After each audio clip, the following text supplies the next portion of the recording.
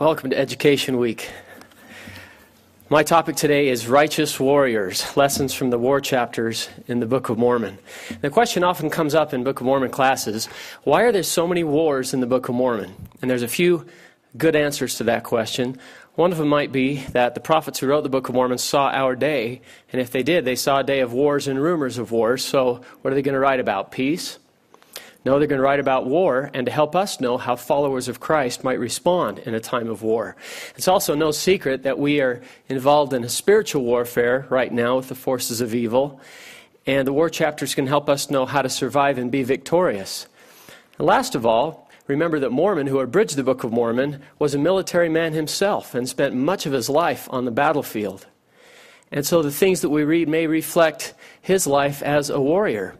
Whatever the reasons for these wars in the Book of Mormon, one thing we know, these chapters are of worth. In fact, in 1 Nephi chapter 6, verse 6, Nephi said to his posterity, he said, "Wherefore I shall give commandment unto my seed, they shall not occupy these plates with things which are not of worth unto the children of men." So we know that the war chapters are of worth. I'd like you right now to turn to Alma chapter 43 as we begin to talk about these things.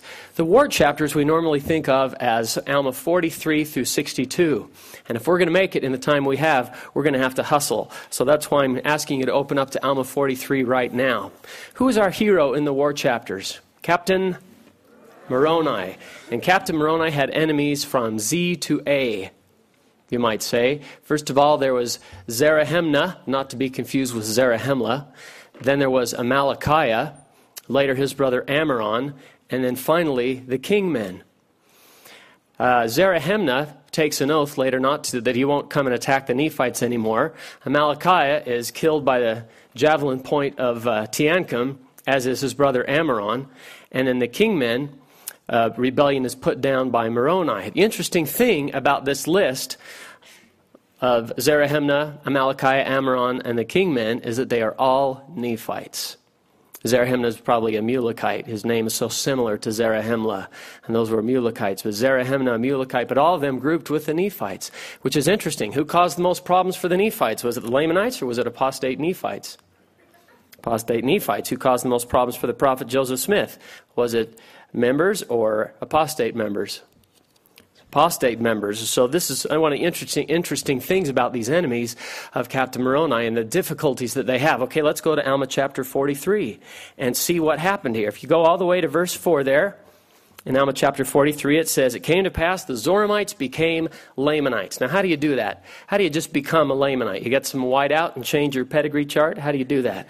What this tells us is that becoming a Lamanite, the further you go through the Book of Mormon, is more and more a matter of lineage, or of affiliation and belief than of lineage and birth. And I'll show you another place where that idea comes up again. So they just become Lamanites.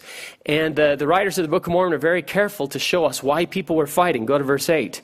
His designs, Zarahemnah, who was stirring up the Lamanites now to fight, his designs were to stir up the Lamanites to anger against the Nephites, the bottom of the verse, by bringing them into bondage. Why were the Nephites fighting? Verse 9. To support their lands, houses, wives, children, and all the way to the bottom, that they might worship God according to their desires. Now go to verse 17. Moroni took command of the government of the wars when he was only 25 years old, which is exactly how old I used to be a long time ago. So, young man, 25 years old. Verse 19, what did he do? Moroni had prepared his people with breastplates, arm shields, shields to defend their heads, and thick clothing. Zarahemnah, verse 20, was not prepared with any such thing. They had only swords, scimitars, bows, arrows, stones, slings, and they were naked save a skin girded about their loins. And I read this and I thought, I wouldn't go anywhere in a loincloth personally, but would you go to a war? See, I'm going into battle tomorrow. What should I wear? The loincloth, perfect, yes, of course. Some extra safety pins maybe, and some sunscreen. But here's the Lamanites in loincloths. They come over the hill, they see the Nephites in their armor, and it says in verse 21, they were exceedingly afraid of the armies of the Nephites because of their armor. You can just imagine. Let's get the Nephites, and they see them and think, let's go attack Manti instead. So they go off the other way, and then Moroni does something wonderful. Look at verse 23. Moroni sent spies into the wilderness to watch their camp, and also knowing of the prophecies of Alma, sent certain men unto him, desiring he should inquire of the Lord whether the armies of the Nephites should go to defend themselves against the Lamanites. So I've got in my margin right there in verse 23, I've got faith and works. Here's Captain Moroni. You, go follow their camp, tell me where they're going, report back. Then he says to the other guys, you, go ask the prophet Alma. It's great to have a satellite, an SR-71, reconnaissance, Google Earth, whatever. But when you've got a prophet, just go ask the prophet. And so he does both. And he sends them off and they come back and they report. They're going to attack by the land of Manti. So Moroni has this idea.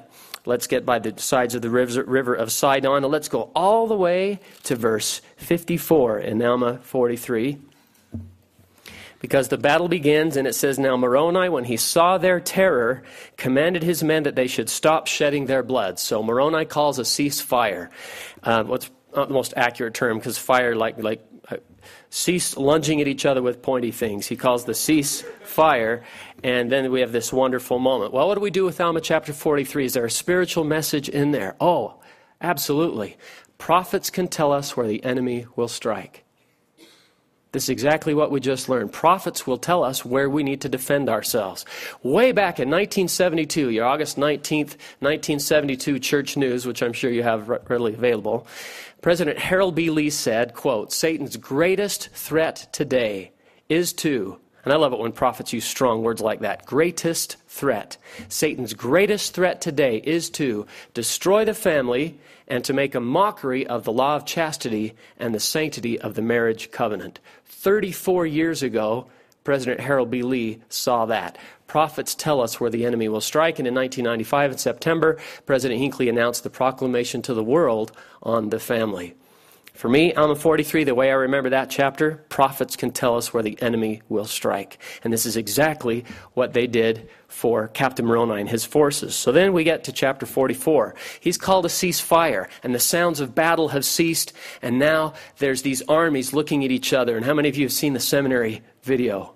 And there's Moroni, and he takes off his helmet, and he's this young man, this dark hair, and he yells down there, and he says, let's look at chapter 44, verse 1. Behold, Zarahemnah, we do not desire to be men of blood. I love this because sometimes when I ask teenagers to read a verse, would you read that, please? They get that voice. And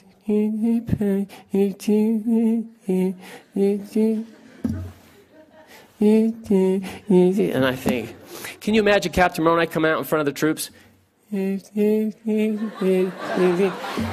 If you have trouble bringing the scriptures to life, well then bring them to life, for crying out loud. I don't think Moroni whispered here. He said, Behold, Zarahemnah, we do not desire to be men of blood. Ye know that ye are in our hands, yet we do not desire to slay you. Verse 2. Behold, we have not come out to battle against you that we might shed your blood for power.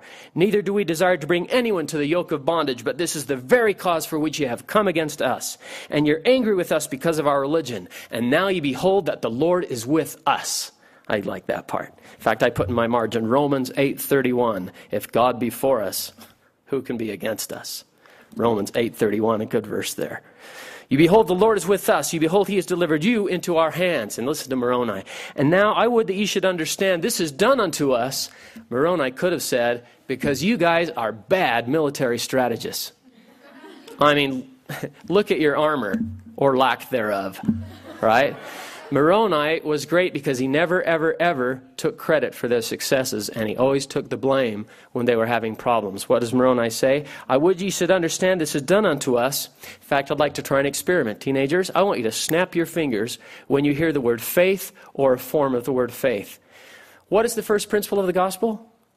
In the Lord Jesus Christ. Now listen and watch. Back to verse 3. Now I would that ye should understand this is done unto us because of our religion and our faith in Christ. And now ye see that ye cannot destroy this, our faith. And now ye see this is the true faith of God. You see that God will support and keep and preserve us so long as we are faithful unto him and unto our faith and our religion. And never will the Lord suffer that we shall be destroyed, except we should fall into transgression and deny our faith. Now what I love about that, Captain Moroni has them surrounded. They're woefully underdressed. And Captain Moroni could have at this point said, drop your weapons, swear an oath, and go home, or we'll wipe you out. But first, Moroni is going to do what? Stand as a witness of God at all times, in all things, and in all places. And isn't it interesting that the first principle of the gospel is what he's going to teach them? Faith, 6 times you counted it. The reason you're surrounded is our faith in Christ. The reason God is preserving us is our faith in Christ. And it dawned on me one day, just in the dumbest place, I was driving around one day, and I remembered that some of these Nephites who had stirred up these Lamanites to battle were Zoramites. And the Zoramites were the Rameumptom people who said in their prayer, "Thou hast made it known unto us that there will be no Christ." And so here's Moroni telling them, you know why this is happening right now? It's because of our faith in Christ. First principle of the gospel. It should be no surprise to us that a message in the war chapters is about faith in the Lord Jesus Christ, the only one with the title of Savior, our Savior and our Redeemer. So then, verse 5. Now, Zarahemnah, I command you in the name of that all-powerful God. Oh, this is a great verse. Who has strengthened our arms that we have gained power over you by our faith, by the rights of our worship, our church, by the sacred support which we owe our wives and children, to the sacred word of God to which we owe all our happiness. He says, you drop your weapons, swear an oath you won't come to attack us again, and you can go home. That's pretty benevolent, don't you think? And Zarahemnah walks up, and Zarahemnah's I just love, he's my favorite actor in this because he just looks so mad. He does a good job. Zarahemnah walks up and says, behold, here's our weapons of war. But we will not take an oath, which we know that we will break, and we know our children will break. And he returns the weapons of war to Moroni. And then, in the manliest, coolest moment, in verse 10, when Zarahemnah had made an end of speaking these words, Moroni returned the sword and the weapons of war. And he had them disarmed, but he gave it back and said, behold, we will end the conflict. Isn't that great? And then, if you remember, Zarahemnah takes his weapon, starts to walk away. Then he tries to pull a fast one. Turns around, tries to take a swing at Captain Moroni. One of Moroni's servants breaks Zarahemnah's sword at the hilt, takes off part of Zarahemnah's scalp, holds it up on the end of the sword, and does a little object lesson in verse 14. It's what it sounds like to me. Even as this scalp, which has fallen to the earth, which is the scalp of your chief, let's see, let me read it correctly. Even as this scalp has fallen to the earth, which is the scalp of your chief, so shall ye fall to the earth. Except ye deliver up your weapons of war and depart with the covenant of peace. And you can just imagine, that's a pretty good object lesson. I surrender, right? And some surrender and some don't, and the battle resumes. But again, they're woefully underdressed. Go to verse 19. Now Zarahemnah, when he saw they were all about to be destroyed, cried mightily unto Moroni, promising he would covenant, and also his people, that if they would spare the remainder of their lives, they would never come to war against them. Captain Moroni at this point could have said, sorry, had your chance. Fool me once, shame on me. Fool me once, shame on you. Fool me twice, shame on me. I'm not letting you go this time. But he did. He called another ceasefire, verse 20.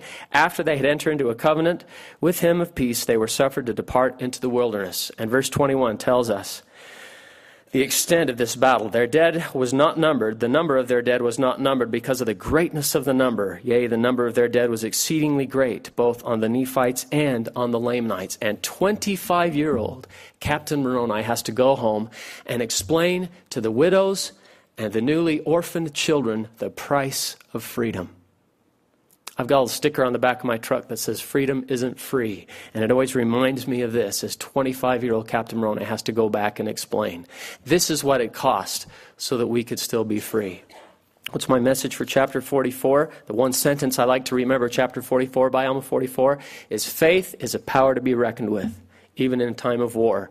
Vaughn J. Featherstone said once, whenever we find problems in the church, we usually find them under one of two umbrellas or canopies, either transgression or lack of faith in Christ. Interesting to me that as the war chapters start, we get this powerful message about faith in the Lord Jesus Christ. Article of faith number 4. Okay, chapter 45. I'm just going to look at one verse. Alma, the prophet, prophesied that some more trouble was coming, and then he departed and was never seen again. Verse 21, it says, for because of their wars with the Lamanites and their many little dissensions and disturbances which had been among the people, it became expedient that, and you think they might say, we got to build more swords and we got to build more forts. But what do they say? No, it's expedient that the word of God should be declared among them. For me, chapter 45, time of peace, time of war, it is expedient, absolutely necessary that the word of God be declared. That is a spiritual message from the war chapter from Alma 45. Let's go to Alma chapter 46. Do you remember our enemies? Who was the first one? Z to A? Zarahemnah. Zarahemnah, as in na, hey, goodbye, right? Zarahemnah is gone. Who's next? Amalickiah. The Nephites have a system of judges they've used for years, but this Amalickiah, in the words of one of my children's favorite videos, just can't wait to be king. That's Amalickiah. He wants to be a king. He's got friends that want him to be a king. And they say to him, Malachi, hey, if you're king, can I be secretary of horses and chariots? Yeah, good idea. Hey, Malachi, if you're king, can I be secretary of agriculture? Ooh, yeah, good idea. So Malachi has got friends who also want him to be king. He wants to be king. They have a system of judges. Captain Moroni sees this and says, no way, not a chance. Kings lead to bondage. We have seen this before. And he takes off his coat and he writes verse 12 on it. In memory of our God, our religion, and freedom, and our peace, our wives and our children, and he fastened it upon the end of a pole. And I brought today my Captain Moroni action figure. And I keep this on my desk at home because it reminds me of what is important. My God, my religion, my freedom, my peace, my wife, my children. And Captain Moroni hoists the title of liberty. In fact, turn the page up to verse 36, it came to pass, he caused the title of liberty to be hoisted upon every tower. Every is a lot. And if you're in the land of the Nephites and there's a tower, what's on top? The title of liberty. And they received it by covenant. Great message of Alma 46. Can you hear it? Place reminders of your covenants everywhere. I don't know who your heroes are in life, or maybe you love sports, maybe you've got posters of the NBA or the NFL or soccer or singers or American idolatries, or I don't know who you've got on your walls at your home. But here's a question. How many of them have saved your life? We ought to have a picture of the Savior in our room, in our home. President Kimball said we should have a picture of the temple as well. We place reminders of our covenants everywhere. And you go anywhere in the land of the Nephites and you see a tower, you've got a reminder of your covenants everywhere. And for me, that's the message of Alma chapter 46. He hoisted it upon every tower. Now Malachi and his boys see this and they think, we're not going to win this thing, we got to get out of Dodge. So Malachi takes his followers and they leave. And they go over to the king of the Lamanites and try to stir him up to anger against the Nephites. Now we're in Alma 47. And they say, hey, let's go attack the Nephites. And the king of the Lamanites apparently kind of gullible, and he says, yeah, let's go attack the Nephites. Malachi, I give you command of my entire army. You've got them. And so Malachi has this whole army to go and attack the Nephites, and the more part of the army deserts and says, no, we don't want to go attack the Nephites. And they go up into this hill, this mount they call the Mount Antipas, and they appoint a man named Lehanti to be their leader, and they say, we're not coming down. And now Malachi has got a problem. He wants to go attack the Nephites, but he can't because his army's too small. He's got the smaller part, the larger parts up there. So he says to his men, go up on top of that mountain. Tell Lehanti to come down here. Tell him I want to talk to him. Okay? Okay. That's a salute I got from the Klingons on Star Trek or something. But so they go up. Lehanti, it's us, Malachi's boys. Malachi wants you to come down and talk to him. And Lehanti says, no. Bye. And they say, okay, so they come down. Malachi, he said he's not coming down. Oh, we got to have him. Go up again. Remind him that his army is bigger than our army. And tell him I just want to talk to him. Tell him to come down from his mountain. Okay? Okay, bye. Lehanti, it's us again, Malachi's boys. How you been? Listen, Malachi says, come down from your mountain. He just wants to talk to you. Look, you outnumber us. You're going to be fine. Just come down and talk to him. And Lehanti says, no. In fact, he says, Alma 47, verse 6, we are fixed in our mind with a determined resolution. We will not be subjected to go against the Nephites. Bye. They say, okay, bye. Come back down. Malachi, he said he's not coming down. Malachi says, they'll be coming down the mountain when they come. It's not those exact words, but I was losing some of the deacons. So he says, go up again. Tell him to come down. Tell him I guarantee his safety. I just want to talk to him. Okay, bye. Man, I wish you stopped sending us up, or this is starting to hurt. I know. So they get up there. Lehanti, it's us again, Malachi's boys. Ow, listen. Lehanti, save us all some chest pain, huh? come down from your mountain, talk to Amalickiah. He just wants to talk to you. And Lahontai says, no, we're fixing our mind with a determined resolution. We're not coming down. Stop coming up. Bye. Okay, bye. Let's say coming down. Amalickiah, he's not coming down. So Amalickiah gets an idea. And it says Amalickiah decided, let's go up. Look at verse 12. Came to pass when Amalickiah found he could not get Lahontai to come down from off the mount, he went up into the mount nearly to Lahontai's camp. Man, I read this for years and thought, what is of worth in here? What can I find? What message is in here?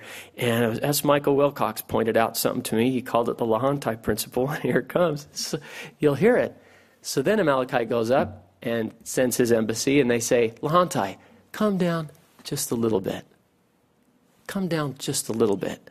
Can you hear something in there? Come down just a little. Bring your guards. You'll be safe. Come down just a little bit. We're reading it going, no, don't do it, right? And every time I read it, the same thing happens. But he says, come down just a little bit. So Lahontai comes down just a little bit. And then here comes Amalickiah. Can you imagine the scene? Amalickiah is treacherous, man. This guy gives me the creeps. Here comes Amalickiah. Hey, Lahontai, buddy, you know what? I'm not your enemy. I'm your friend. In fact, I just want to serve under your able leadership. Here's my idea. Why don't you bring your army down in the nighttime, surround my smaller army, and then when my smaller army wakes up in the morning, they'll see your larger army, and they'll say, oh, man, Amalickiah, we don't want to fight those guys. I mean, that's my brother, hi, Ted, and let's surrender. And Amalickiah says, I will surrender my army to you, Lahontai, in exchange for all you have to do is make me second in command. What do you say? You can imagine Lahontai, well, I don't know, we were kind of fixed in our mind with a determined resolution. Okay, but I'll be in control of things, right? Oh, you'll be in command. I just want to serve under you. Well, we're reading it going, no, but he goes for it. Well, okay, we'll be coming down the mountain when we come. You'll see us. We'll be riding 6 white horses when we come. So the plan of Amalickiah works. Lahontai comes down in the nighttime, surrounds Amalickiah's army. Amalickiah's army wakes up, sees that larger army. We don't want to fight those guys. Hi, Ted, let's surrender. And they surrender, and now they are one big happy army, Lahontai in command, and Amalickiah second in command. Is Amalickiah done? No. If you're second in command and you want to be first in command, what do? You kill the guy that's first in command. And how did he do it, though? Oh, this is fascinating. When Mormon abridged this, he could have said something very simple like, one of the servants of Amalickiah killed Lahontai, and it would be factually accurate and correct. But he gives us a little more detail. Look at verse 18. It came to pass that Amalickiah caused that one of his servants should administer poison by degrees to Lahontai, that he died. So not only did he just kill him, but he poisoned him, and then how? 2 more words, by what? By degrees. I read that, I thought, that is fascinating. That's a treasure that they put that in there. I mean, I suspect if somebody shoots you, I suspect you know about it, right? Ow, stop it, right? I think you know about it. If somebody stabs you, I suspect you know about it. Don't perforate me. But if somebody poisons you, you might not even realize it's happening, especially if it's by degrees, little by little. Hey, Lahontai, have a refreshing beverage. I'm feeling a little sleepy. Oh, why don't you go lie down in your tent there? You know, I'll get you a little bit more. No. All right. Bring it to Lahontai. He takes a little bit more. Lahontai thought he was in command up until the very moment he died. And then he was gone, and Amalickiah takes over, now in charge of the entire army, one big happy army, and he goes back to the king of the Lamanites. Very interesting thing happening here. I would like to suggest today that Amalickiah is a very interesting type of Satan. You know how Moses is a type of Christ and things like that? Amalickiah is like a type of Satan. Think about this for a minute. Amalickiah was a Nephite. He had followers that wanted him to be king. In the premortal existence, there was someone up there who said, I will ascend my throne above the stars of God. That was Satan. But he was cast out and took followers with him. Amalickiah was cast out, took followers with him. Amalickiah was a Nephite and was opposing Helaman, the prophet, who was Satan. He was a son of the morning and opposing the Father and the Son, rebelled and because of his rebellion was cast out. So then we come down here to earth, and here comes Satan. We make covenants. We might even say we go up into a mountain and make covenants. Some of us have. We go up to the mountain of the Lord, the temple, we make covenants. Satan comes out, sees the young women, says, "Hey, young women, come down from your mountain." And you young women are awesome. You say, "No, bye." So he goes over to the young men. "Young men, come down." You say, "No, bye." So he goes over to the young women. "Young women, come down." And the young women are totally trained. You say, "No, we are daughters of our Heavenly Father who loves us, so we love Him, and we will stand as witnesses of God at all times, in all things, and in all places, as we strive to live the young values, which are faith, divine nature, individual worth, knowledge, choice, and accountability, good works, and integrity. In fact, we believe as we come to accept and act upon these values, we will be prepared to strengthen home and family, make and keep sacred covenants, receive the ordinance of the temple, and enjoy the blessings of exaltation. Bye. We give the young men shorter things to memorize, like, be prepared. Young men, come down. Be prepared. Young women, come down. No, we are daughters of our Heavenly Father who loves us, so we love Him. We'll stand as witnesses. So this goes on. So what does Satan do? Oh, this is treacherous. He comes up, and then he says, "Young women, come down just a little bit. Young men, come down just..." In fact, he just lies. He comes out and says, "Hey, young women, you know what? I'm not your enemy. I'm your friend." And then he says this. You've heard it. You know who your enemy is? It's that church. Man, you guys can't do anything in your church. You ever heard that? Can't date till you're 16, can't see the bad movies, can't drink, can't party. I want to give you freedom. Freedom to become addicted is what he means, which is kind of an oxymoron, right? He says, "Hey, come down. Young women, I'm not asking you to break the law of chastity. Just dress a little immodestly. Come down just a little bit. You'll be in control. Young man, I'm not asking you to break the law of chastity either. Come down just a little bit. Just get a swimsuit issue. Go places on the internet you shouldn't be. Come down just a little bit." And he poisons us by degrees, and we don't even realize it's happening. In this account, Amalickiah is called cunning and flattering and a murderer. Satan is called cunning and flattering and a murderer.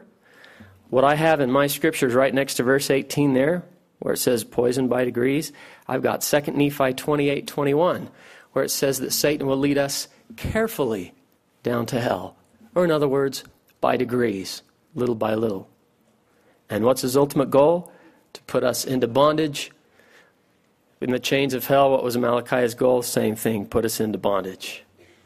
I love this story. For me, Alma 47 is, don't come down from your mountain. Someone comes along and says, "Come down just a little bit," you know what to do.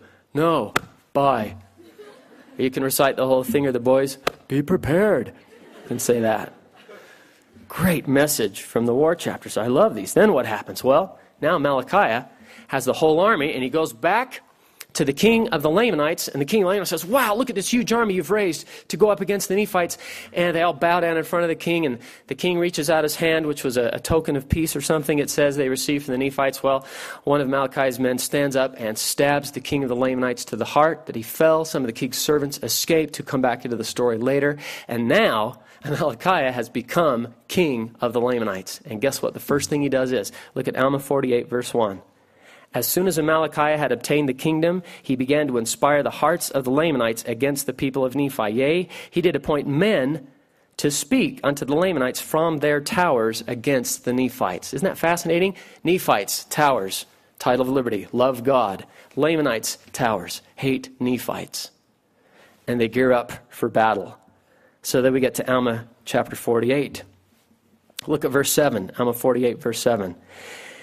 Now it came to pass, while Amalickiah had thus been obtaining power by fraud and deceit, Moroni, on the other hand, get your snappers ready, had been preparing the minds of the people to be faithful unto the Lord their God. Okay, discontinue snappage.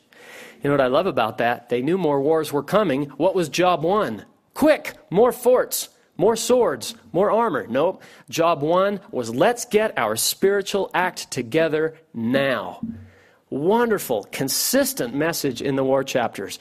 Get your spiritual act together now. Then you worry about all those other temporal problems you've got. School and work and family and all that stuff. Well, family's not a temporal problem, but you know what I mean. You get your spiritual act together. Job 1. You repent if you need to. You get back to church if you need to. You're in your scriptures. You're in your prayers. You're doing all the things that bring the Spirit of the Lord into your life. You get your life right with God. Job 1. Then we can worry about the threats outside there, temporally speaking. Very consistent on that matter. And for me, chapter 48 is spiritual preparation first. You make covenants, then you make swords. But you can't just go past chapter 48 unless you read verse 17, because everybody loves this verse. It's a favorite. Verily, verily, I say unto you, if all men had been and were and ever would be likened to Moroni, the very powers of hell would have been shaken forever. Yea, the devil would never have power over the hearts of the children of men. And that's another reason I like to keep my Captain Moroni action figure on my desk. Go to verse 23. They were sorry. How should a Christian behave in times of war? How should we feel about warfare? Look at verse 23. They were sorry to take up arms against the Lamanites. They did not delight in the shedding of blood, and this was not all. They were sorry to be the means of sending so many of their brethren out of this world into an eternal world, unprepared to meet their God. And that was the problem. They didn't want to send people out of this world unprepared to meet God. I love what President Spencer W. Kimball said once. There is no tragedy in death, only in sin.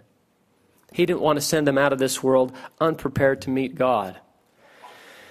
So for me, Alma chapter 48, that's the message I remember. Spiritual preparation first. Chapter 49 is the if ye are prepared, ye shall not fear chapter. Look for the word preparation here. Look at verse 5. Now at this time the chief captains of the Lamanites were astonished exceedingly because of the wisdom of the Nephites in preparing their places of security. I love the Book of Mormon because people are never just mildly surprised. It's never, oh. It's always astonished exceedingly. You ever notice that? Especially that when the Rameumptom, it said they were astonished beyond all measure. And I've always wondered, what would that look like? I just wonder what astonished beyond all measure would look like. But these guys are exceedingly astonished because of the wisdom of the Nephites. And look for the word, preparing their places of security. What's the Boy Scout motto? Be prepared. Look at verse 8. Behold, to their uttermost astonishment, they were prepared for them in a manner which never had been known among the children of Lehi. Now they were prepared for the Lamanites. Verse 9. Came to pass the Lamanites or the Amalekites were exceedingly astonished at their manner of preparation for war. That one struck me once because Amalekiah was a Nephite. But something about their manner of preparation, it was different than perhaps conventional means. And that tells us something about the world. What is the world's way to combat teen pregnancy, for example? Well, let's give out more birth control in the high schools. What is the gospel's way to do it? Let's teach doctrine. Let's teach the law of chastity. Their manner of preparation was different. Then you see in verse 10, Amalekiah, the very end of verse 10, did not care for the blood of his people. Look at verse 14. To their astonishment, the city of Noah, which had hitherto been a weak place, had now, by means of Moroni, become strong. What verse does that remind you of? Weak things becoming strong. Ether 12:27, right? If we come to Christ, I give unto men weakness that they may be humble. And if they come unto Christ, then he will make weak things strong. So what do? We look at our world. Somebody asked President Harold B. Lee once, hey, what's the most important commandment? I believe he was with a group of missionaries. And I'm told President Lee thought about it for a while and then said, it's the one you're having the most trouble with. So what do? We look at all of our fortifications. We look at our lives and think, where's the place where I'm weakest? And that's what I'm going to fortify first. And this is how Captain Moroni fortified his cities. He took a weak place and made it strong. So chapter 49 is the preparation chapter. Go up to verse 27 and 28 just so we can follow the storyline. Amalekiah was exceedingly wroth, and he did curse God and also Moroni, swearing with an oath that he would drink his blood. And this because Moroni had kept the commandments of God and preparing for the safety of his people. Verse 28, and it came to pass on the other hand, Mormon's a great abridger because he gives us these great contrasts with something like, on the other hand, the people of Nephi did thank the Lord their God. because of his matchless power in delivering them from the hands of their enemies. So chapter 49, for me, be prepared chapter. Chapter 48, what was that? Spiritual preparation first. Chapter 49. You can imagine if we dismissed this class right now and said, we have a little problem. We'd like everybody to go outside of the Joseph Smith building here and dig a ditch around the Joseph Smith building. We can't use any backhoes, anything diesel or gasoline powered. You have to use your shovel and hands. And just dig a big ditch around the JSB. That would take a while. It would take a long time. These people had to do that around entire cities. And I imagine we'd come back in here, Brother Bytheway, I'm getting a blister. And then Moroni, when they're done with that, he says, okay, we're not done. We've got a ditch, we've got a heap of earth. Let's go up to the mountains and make a work of timbers up to the height of a man on top of the heaps of earth next to the ditch. So they go up in the mountains and they cut down lumber and they make a work of timbers on top of the heaps of the ditch, on top of the heaps of earth next to the ditch. Moroni, I'm getting a blister and a sliver. No, we've got to do more. Let's make a frame of pickets on top of the heap of timbers, on top of the work of timbers, on top of the heaps of earth next to the ditch. Moroni, I have homework. No, now let's make towers on top of the frame of pickets, on top of the work of timbers, on top of the heaps of earth next to the ditch. One last step. Let's put towers on top of the frame of pickets, on top of the work of timbers, on top of the heaps of earth next to the ditch. Then we should probably put people in the towers. And what could people in the towers do?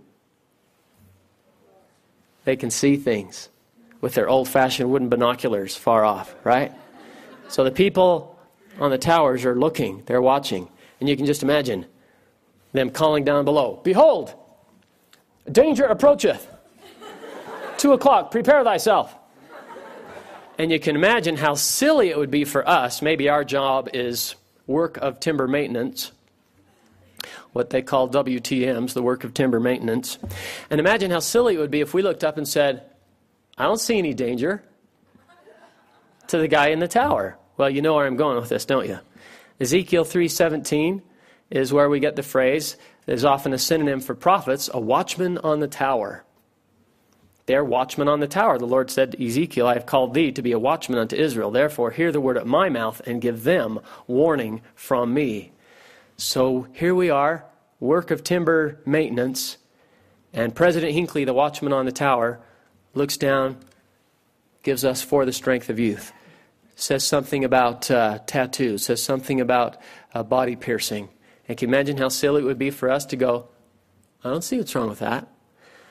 So all of us, myself included, have to be humble enough to say, maybe the watchman sees things that I don't see.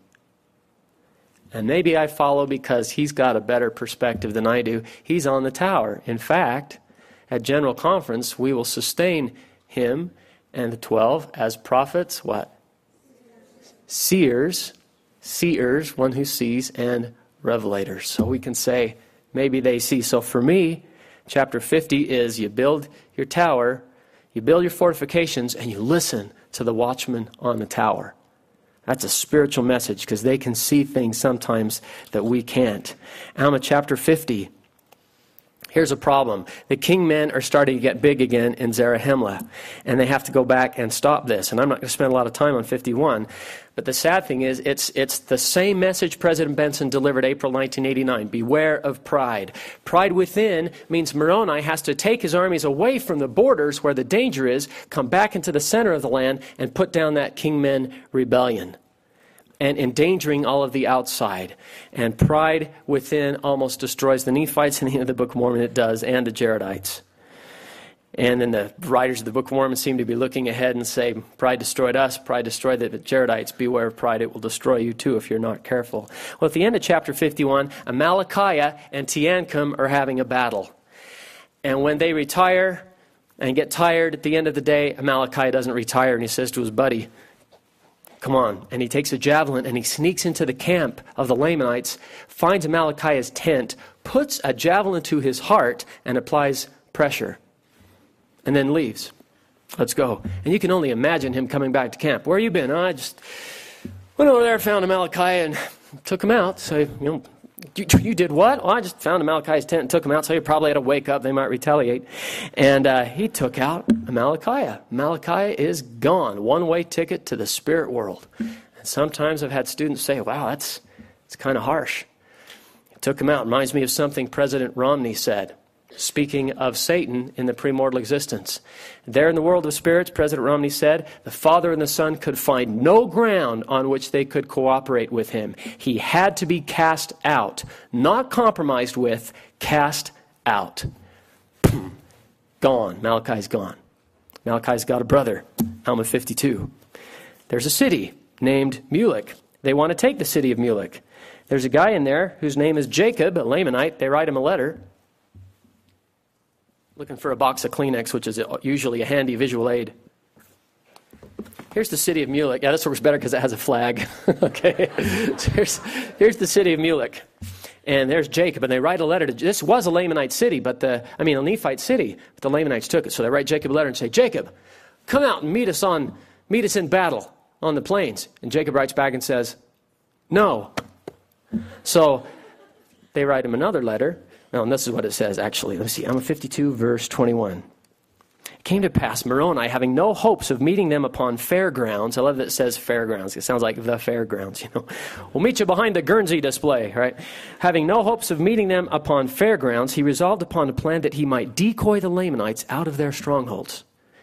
So here's Moroni. He says, I'm going to hide my army over here. Tiancum, take a small number of men, march along the seashore. We'll lure them out. I'll turn and take the city. Okay. So here's Tiancum and a small number of men.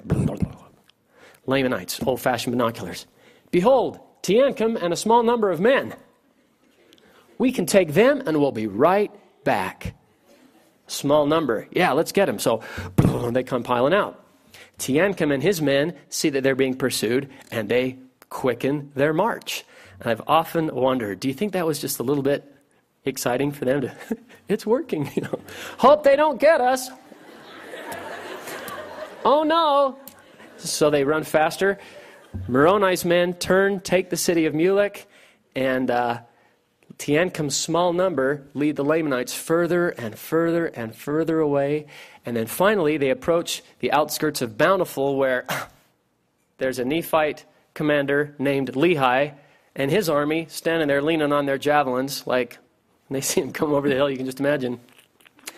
You've been stratagemed. We better get back, we're going to lose the city of Mulek. So they turn around, and guess who's behind them? Half of Moroni's army has also followed them, going, it's true, you've been stratagemed. And they're able to take the city of Mulek. I read this chapter 10 times. I thought, this is so interesting. I love the stratagem, but what in the world do I do with this? So I read it again. Do not occupy these plates with things which are not of worth. So I read it again. And I'm not claiming that this is the interpretation of Scripture, but maybe it's an application of Scripture. I finally wrote in my margin, why did they leave their stronghold? And then the boop, light bulb went on. Yeah. Why in the world would you leave your stronghold? And I thought perhaps the stratagems of war are very similar to the stratagems that Satan uses against us. For example, here's a small temptation. You can leave your stronghold, come out for just a sec, and you can go right back. Ever heard of the I'll just sin now and then repent later temptation? Then I'll be right back. But what happens is it lures you out, and it lures you further and further away until you never can get back. So for me, Alma 52, don't leave your stronghold. There's a statement that President James E. Faust made that goes so perfectly along with this. He said, over my lifetime, I have seen some of the most choice, capable, and righteous of men stumble and fall. And he's not talking to teenagers here. He was talking in priesthood conference, men and teenagers. They have been true and faithful for many years, then get caught in a web of stupidity and foolishness, which has brought great shame to themselves and their families, and betrayed the trust of their innocent families, leaving their loved ones a legacy of sorrow and hurt. My dear brethren, all of us, young and old, must constantly guard against the enticements, or we might say the stratagems, the decoys of Satan. We must choose wisely the books and magazines we read, the movies we see, and how we use modern technology such as the internet. Another story that I think fits so perfectly with this is King David, who sees Bathsheba sends his men. Find out who that is. That's Bathsheba. We are hoping at that point he's going to say, well, tell her to be a little more modest or to get a shower curtain or something. But he doesn't. He says, send for her. She comes back. Then we're hoping he's going to say, you shouldn't do this. And then David, he's lured further and further away, and then he can never get back. And then he finally sends for her husband, Uriah, and he won't spend any time at home. He sleeps on the king's porch, so he sends him to the worst part of battle where he gets killed, and David thinks, whew, nobody knows. This is David who slew Goliath. It's such a sad story. But then what happens? A seer, a watchman on a tower, shows up and says, David, a certain man had a little lamb. He loved it. It was his only lamb. He took care of it. Another man, a wealthy man, came and took that lamb and killed it for himself. And David said, that man should be punished. And Nathan said, thou art the man. That's what they call an entrapment parable. You don't know it's about you until you've already passed the verdict. Oh, what a sad story. We're running out of time. Let's go to Alma chapter 53. Alma 52, don't leave your stronghold. Alma 53, let's just go to verse 20. They were all young men. This is the stripling warriors when we're first introduced to them. They were exceedingly valiant for courage and also for strength and activity, but this is not all. They were men who were true at all times in whatsoever thing they were entrusted. If you know the church is true, be true to the church. My wife was walking around in junior high one day, long before she was my wife, but when she was in junior high, she was walking around with a friend, and somebody came up to her and said, are you guys Mormon? And my wife said her friend said no. And Kim knew she was, and she looked at her like, well, I am. And then her friend said, I am too, just kidding. And my wife thought, she's a just kidding Mormon. If you know the church is true, be true to the church. And this is what helped the stripling warriors so much in facing all their battles. So that's all for 53. 54, oh, these letters. How can you get bored? These letters back and forth. Ammoron now, the brother of Malachi, has taken over. Ammoron, don't say a moron, that's rude. Ammoron takes over, and he writes this letter and says, let's have a prisoner exchange. And Captain Moroni writes back, wow, what a letter. What's the first principle of the gospel? Faith. What's second?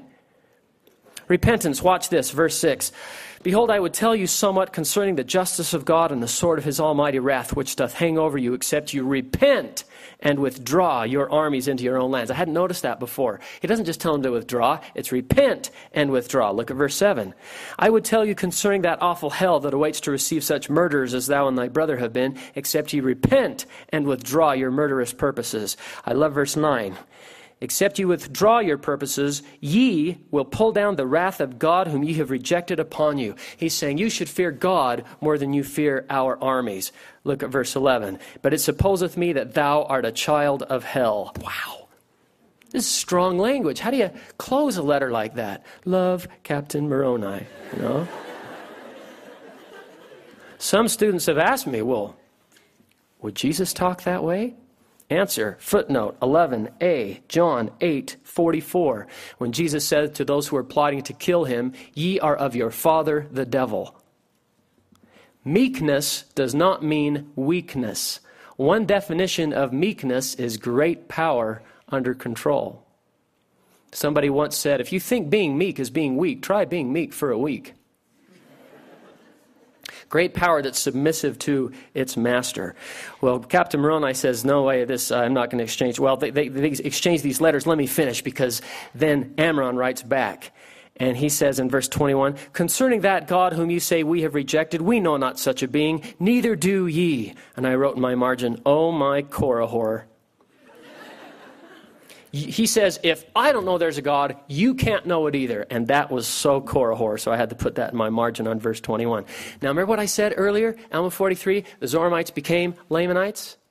That becoming a Lamanite is more a matter of, as we go through the Book of Mormon, it becomes more a matter of affiliation and belief than lineage and birth. Look at verse 24. And behold, now, Ammoron says, I am a bold Lamanite. And you're like, what? You're Malachi's brother. You're a Nephite. Because he's talking about his affiliation and belief. Alma 54, thing I like to remember is you should fear God more than our armies, and meekness is not weakness. Alma 55, let's see if we can get through this one.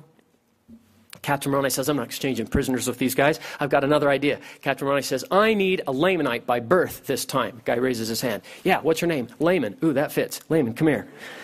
It's Laman. Take this wine over to the guards who are guarding our Nephite prisoners. We'll get them drunk. We'll get our people out of there. So they take the wine. And look in verse 8. Fear not, behold, I am a Lamanite. Behold, we have escaped from the Nephites, and they sleep. We have taken of their wine and brought it with us. Verse 9. When the Lamanites heard these words, they received him with joy and said, Give us your wine that we may drink, for we are weary. And I always thought, weary? I mean, I get we're thirsty, but we're weary. I thought, this isn't Gatorade.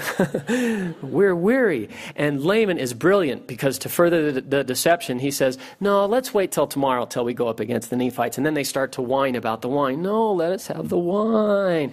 And he says, you may do according to your desires. And gives them the wine, and they get completely drunk. Question, how hard is it to kill a drunk sleeping guard? It's easy, but it's not very sportsmanlike. And that's not Captain Moroni. So you go to verse 16, it says, they cast weapons of war unto the prisoners. So they're inside of the city, and they're out there casting weapons of war. And you can just, hand me another one. What's this thing? It keeps coming back. Oh, that's a boomerang. Oh, sorry. So they're throwing these weapons of war in there to the prisoners. And finally, I just have to wonder if Moroni wasn't smiling when he etched this in the plates. Go look at verse 22. This was done in the nighttime, so that when the Lamanites awoke in the morning, they beheld that they were surrounded by the Nephites without, and that their prisoners were armed within. And thus they saw that the Nephites had power over them. And in these circumstances, I mean, it could have been, please don't kill us, we surrender. But the way he writes it, they found that it was not expedient that they should fight with the Nephites. I just love that. We find it is not expedient that we should fight with you at this time. So they got all their prisoners out, and they didn't have to shed blood. And that's one of the other wonderful things about Captain Moroni. He wanted to do things without the shedding of blood. Well, something kind of interesting at the end of 55 here is then the Lamanites tried the same kind of approach to the Nephites. They kept bringing them bottles of, hey, you guys, you want some wine? And you can just imagine the Nephites, no thanks, guys, but how'd you come up with that one? He almost had us going there, you know. Only see him walking away. I told you that word worked, you stupid. And so they're walking home, and they wouldn't try it. It says, look at verse 31. Oh, this is a sermon in a sentence. Behold, the Nephites were not slow to remember the Lord their God in this their time of affliction. Now, maybe your time of affliction isn't war. Probably isn't. Maybe it's something else. Maybe it's school. Maybe it's friends. Maybe it's other problems, other temptations. Don't be slow to remember the Lord your God in your time of affliction. They could not be taken in their snares. They would not partake of the wine, save they had first given some to the Lamanite prisoners. And they were thus cautious, verse 32, that no poison should be administered among them. Oh, that's a great statement, too. Be cautious that no poison is administered among you. I heard this on the radio, and I almost couldn't believe it. Because it was a certain celebrity that said this, and I thought, I've memorized it. Quote, TV's poison, to grow up and not to have a sense of responsibility, to be plopped in front of a television set instead of being read to or talked to or encouraged to interact with other human beings is a huge mistake, and that's what happens to a lot of children. I heard that on the radio, and I thought, And so I went to the grocery store, and the only time I've ever bought the magazine called Red Book, I bought it. Guess who said that? That was Madonna. Now, friends, when Madonna becomes the voice of reason, it's time for all of us to take a hard look at ourselves. They were thus cautious that no poison was administered among them. And so much of the media out there is poison. We've got to be cautious that no poison is administered among us. I have to skip 56, 57, 58, 59, 60, 61, and 62 because I simply don't have time. But the beauty of it is, you have the book. And you can read these whenever you want. And there are great messages there.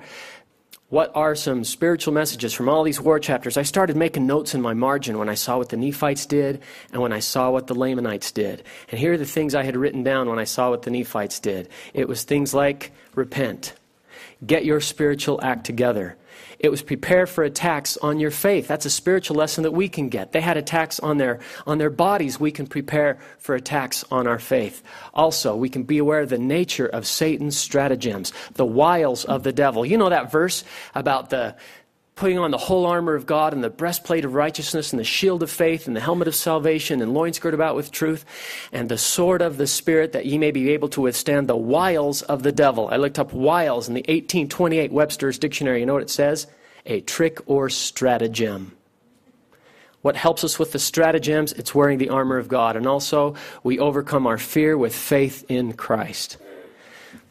Job 1, faith in the Lord Jesus Christ. What are some temporal lessons from the war chapters? Then we'll be done. First of all, military strength without spiritual strength is weakness.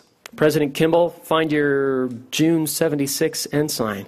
And he talked about worshiping gods of steel and stone and relying on them for protection, when in fact, if we would just get our spiritual act together, then the promises of safety for this land would still be kept by the Lord. And we haven't been in danger from others' missiles. What we've been in danger of is our own spiritual weakness. Next, the proper attitude toward war. We see great reluctance. We see sorrow to take up arms. But we see that we must defend our religion, our freedom, our peace, our God, our wives, our children, in the title of liberty. Also, we see the importance of righteous leaders taught in this. With elections coming up, we elect good, honest people to office because we know they will have access to intelligence and things that we don't, and we'll want them to make good, inspired decisions. And lastly, when the world gets us down, we can let Christ lift us up.